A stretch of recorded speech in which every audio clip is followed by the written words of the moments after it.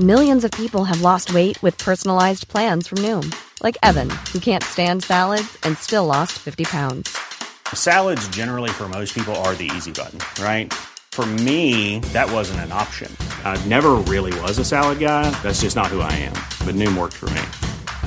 Get your personalized plan today at Noom.com.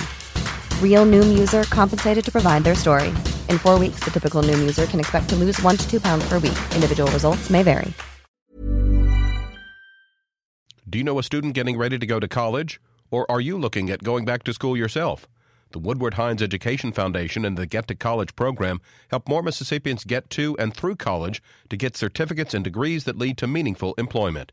They offer free college planning advice, including hands-on FAFSA completion assistance through in-person or virtual appointments. Visit gettocollege.org to learn more.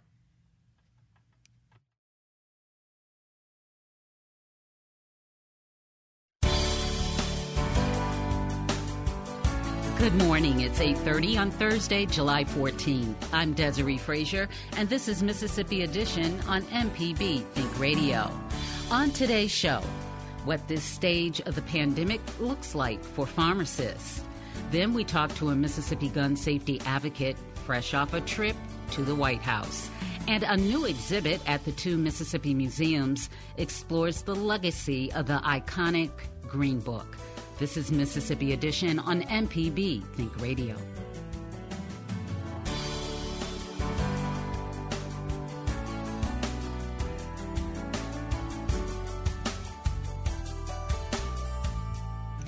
A rise in at-home testing and a changing landscape of COVID treatment is shifting the battle against the pandemic from hospitals to drugstores. That's putting pharmacists under pressure.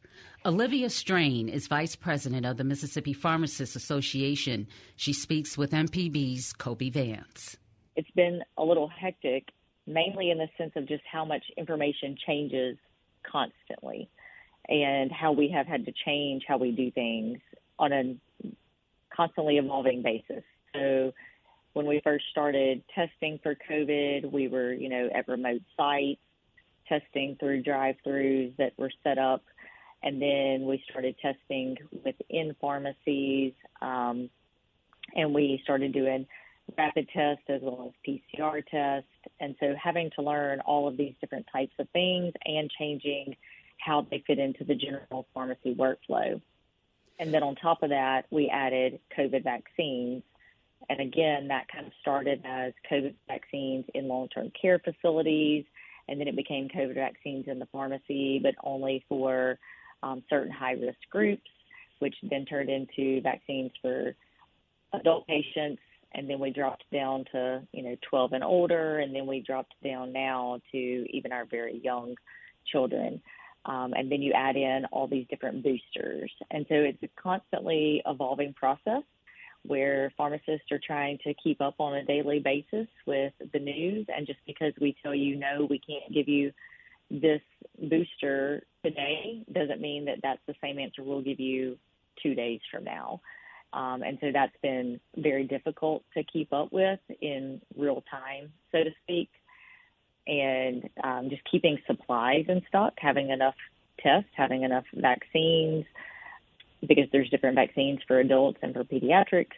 And so all of that has just kind of been compounding on top of your typical pharmacy workflow.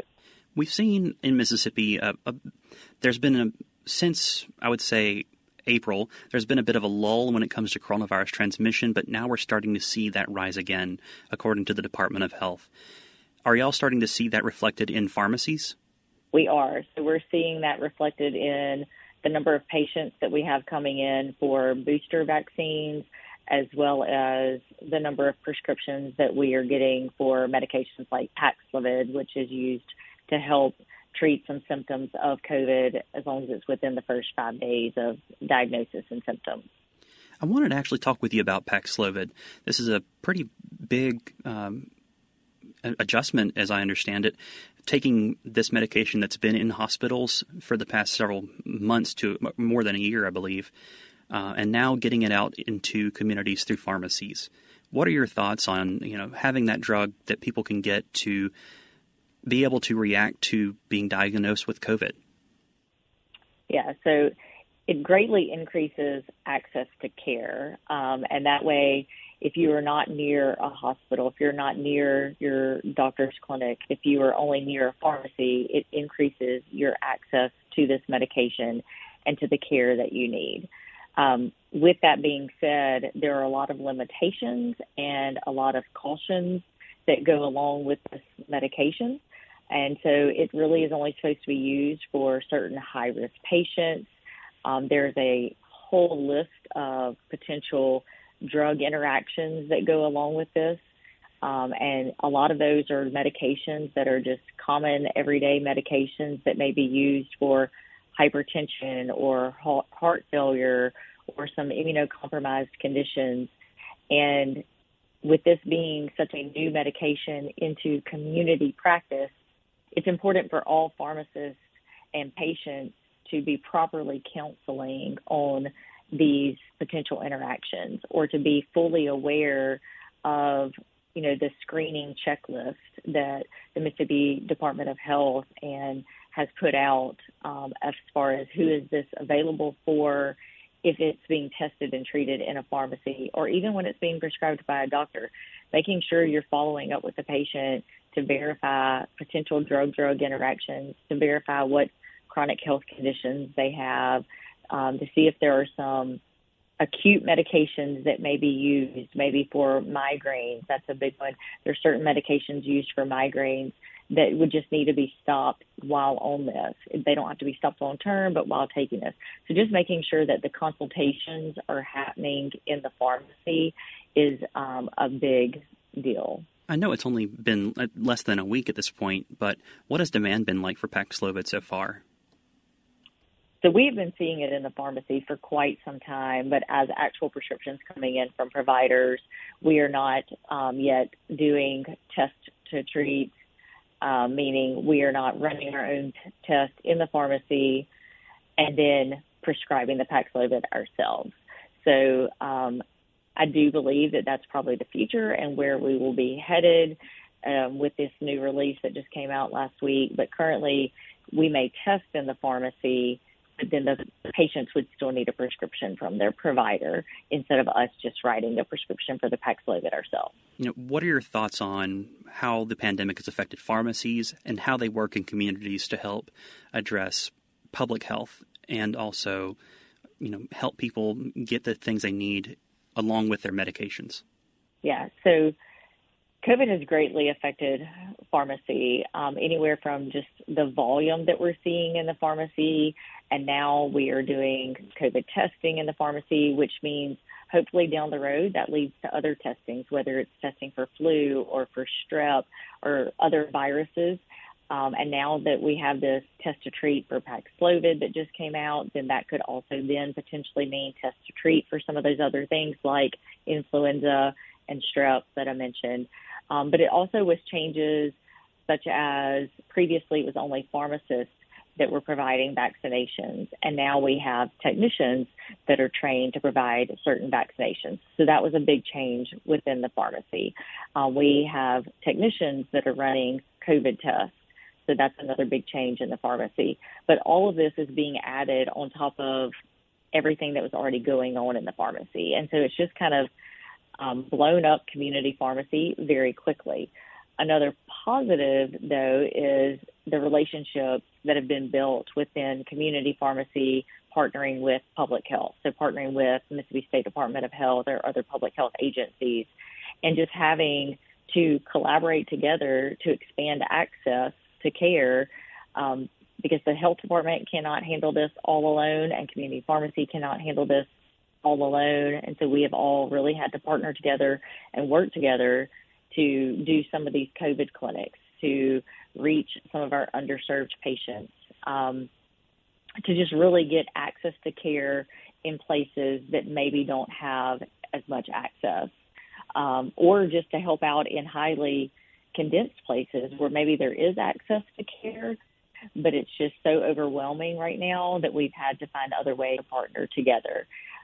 Even that has been in the sense of maybe in a community pharmacy, you may have seen a nurse during high peak COVID immunization times several months back or a year back, you may have seen nurses working in some of the pharmacies or working at some of the long-term care clinics, partnered with the pharmacies to give COVID immunizations.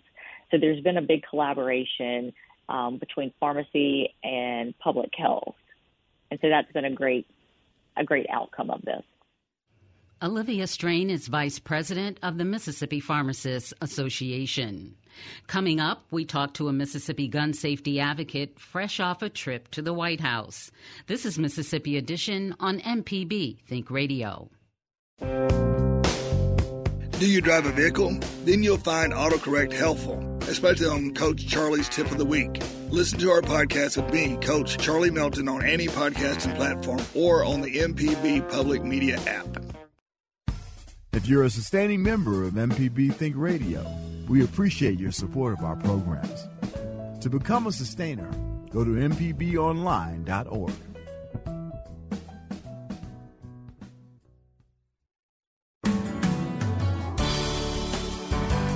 This is Mississippi Edition on MPB Think Radio. I'm Desiree Frazier.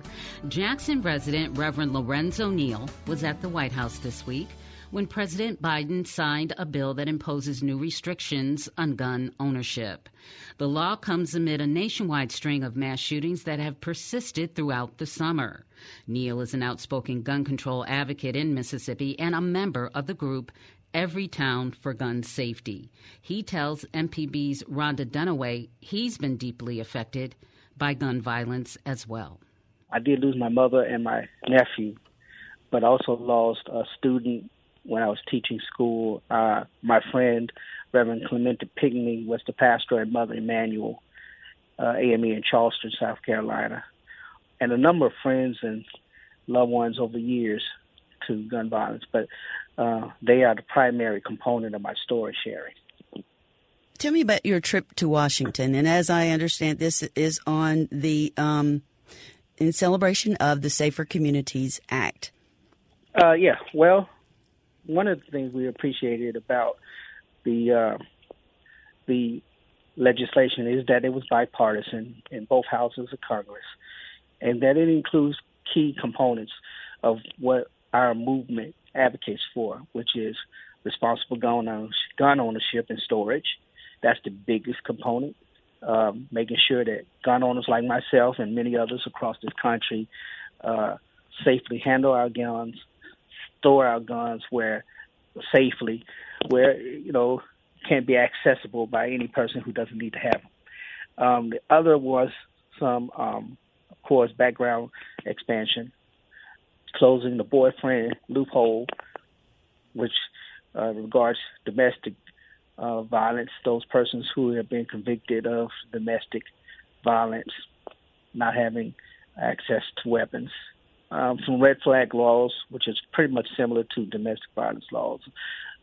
Those persons who come across who have been deemed a danger to themselves or to others by way of medical professionals, law enforcement, and the legal jurisprudence, that they are unable to access weapons.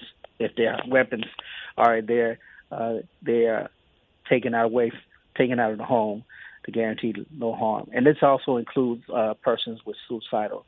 Yeah, that was my next question. It looks like the law does a lot of community mental health expansion.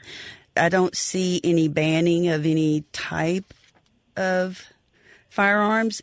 I am not personally. I am not in favor of banning any firearms. This is me personally, not on behalf of any other organization. Banning firearms or anything of that nature, I think is unconstitutional, if just for me. But the law does address the critical issues that are very pertinent to this moment, restricting access to weapons that persons should not have, ensuring safe storage, responsible gun ownership, accommodating those persons like myself who are gun owners, also ensuring that the community gets a greater sense of involvement by promoting violence interruption programs in urban areas, across the country. Also, by ensuring that those persons, we know that mental health is a large component of a large contributor to gun violence. So promoting mental health is, as a community, as well as a national need, is also part of it. Because I'm a pastor, yes, I see life holistically. I see life through the lens of Christianity, which says that all persons should have life abundantly. Also, as a therapist, my doctorate is in community counseling psychology. I see the need for us to be more invested in building community. And building a safe community requires in persons acknowledging all facets of what contribute to a negative, unhealthy community. And gun violence is one of many. There's so much intersectionality that the gun law would not address, but that's where the emphasis on the community and the emphasis on individuals like myself who serve as advocates, raising our stories and our voices, as well as advocating for safer communities. As far as community programs, are you or anyone you're affiliated with planning on having some community policing programs? Well, yes, we partner with Jackson Police Department. We here at my church, and surrounding churches, we partner. We've had a number of trainings and summer programs. We work with Hines Behavioral Health and their youth advocacy groups and training. So we have been intentional. And COVID unfortunately impeded on a lot of that, as you know. So we saw a lot more increase in violent crimes among young people, teenagers and young adults. But we've been partnering with those organizations for a number of years, just to ensure that there's something that the kids can have a positive relationship with law enforcement, the judicial system, and they're not afraid of it. They understand it. As well as, again, with Hines Behavioral Health System, they're coming in and they're speaking with the kids. They're interacting with the children. And I said, not only my church, but a number of churches within our immediate community have been doing the same. So there's been an ongoing effort in partnership with Jackson Police Department, Jackson Fire Department, and other organizations to build a relationship with these faith communities so that we can help as we need to help. Reverend Lorenzo Neal is a gun safety advocate in Jackson. Coming up, a new exhibit at the two Mississippi museums explores the legacy of the iconic Green Book. This is Mississippi Edition on MPB Think Radio. When you look at your vehicle, think of MPB. Need to get rid of your ride? Donate it by calling 877-MPB-4-CAR. Need to have some work done on your truck? Listen to AutoCorrect Thursdays at 10, Saturdays at 11. An MPB license plate reminds you that MPB is with you wherever you go. Go to your county office and ask for an MPB car tag. MPB and cars, better together.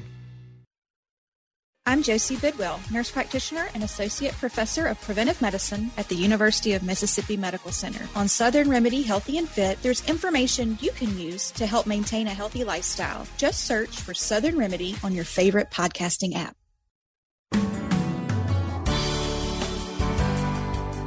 This is Mississippi Edition on MPB Think Radio. I'm Desiree Frazier.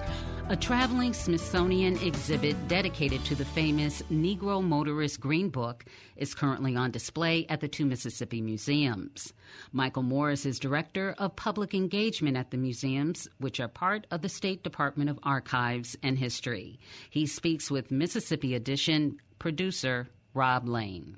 The exhibit explores how the Green Book Guide was an invaluable resource for African Americans who traveled during the early part of the 20th century. That exhibit is up through September of this year.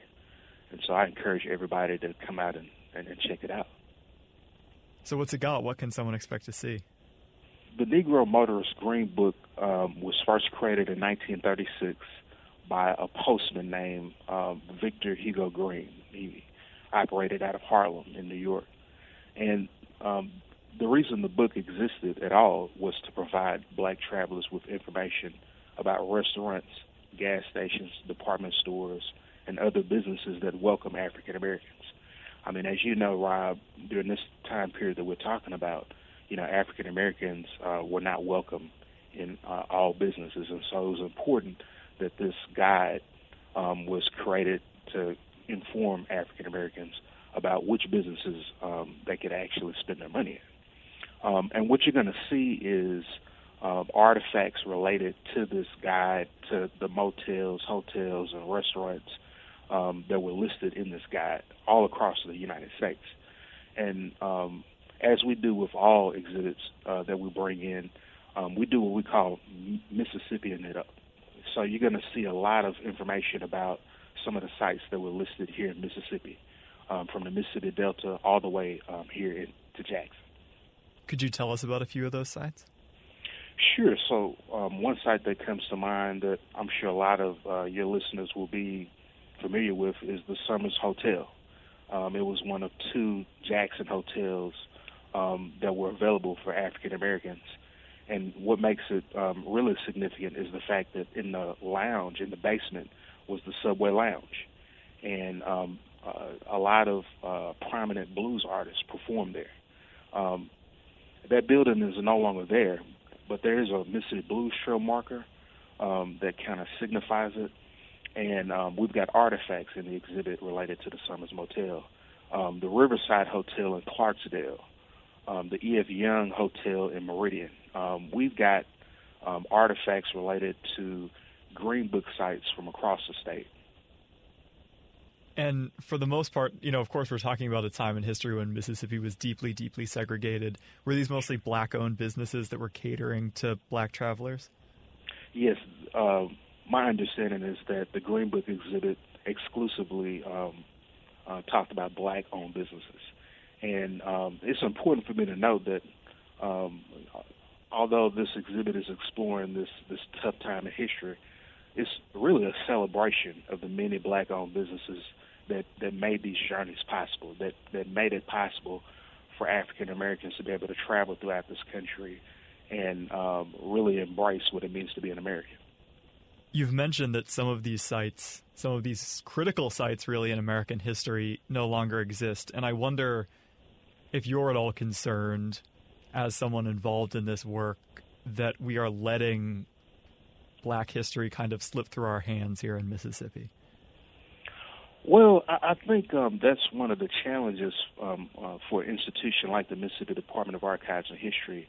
I think the fact that we are losing a lot of this history really enables us to really pay more attention to, some of these black landmarks across the state.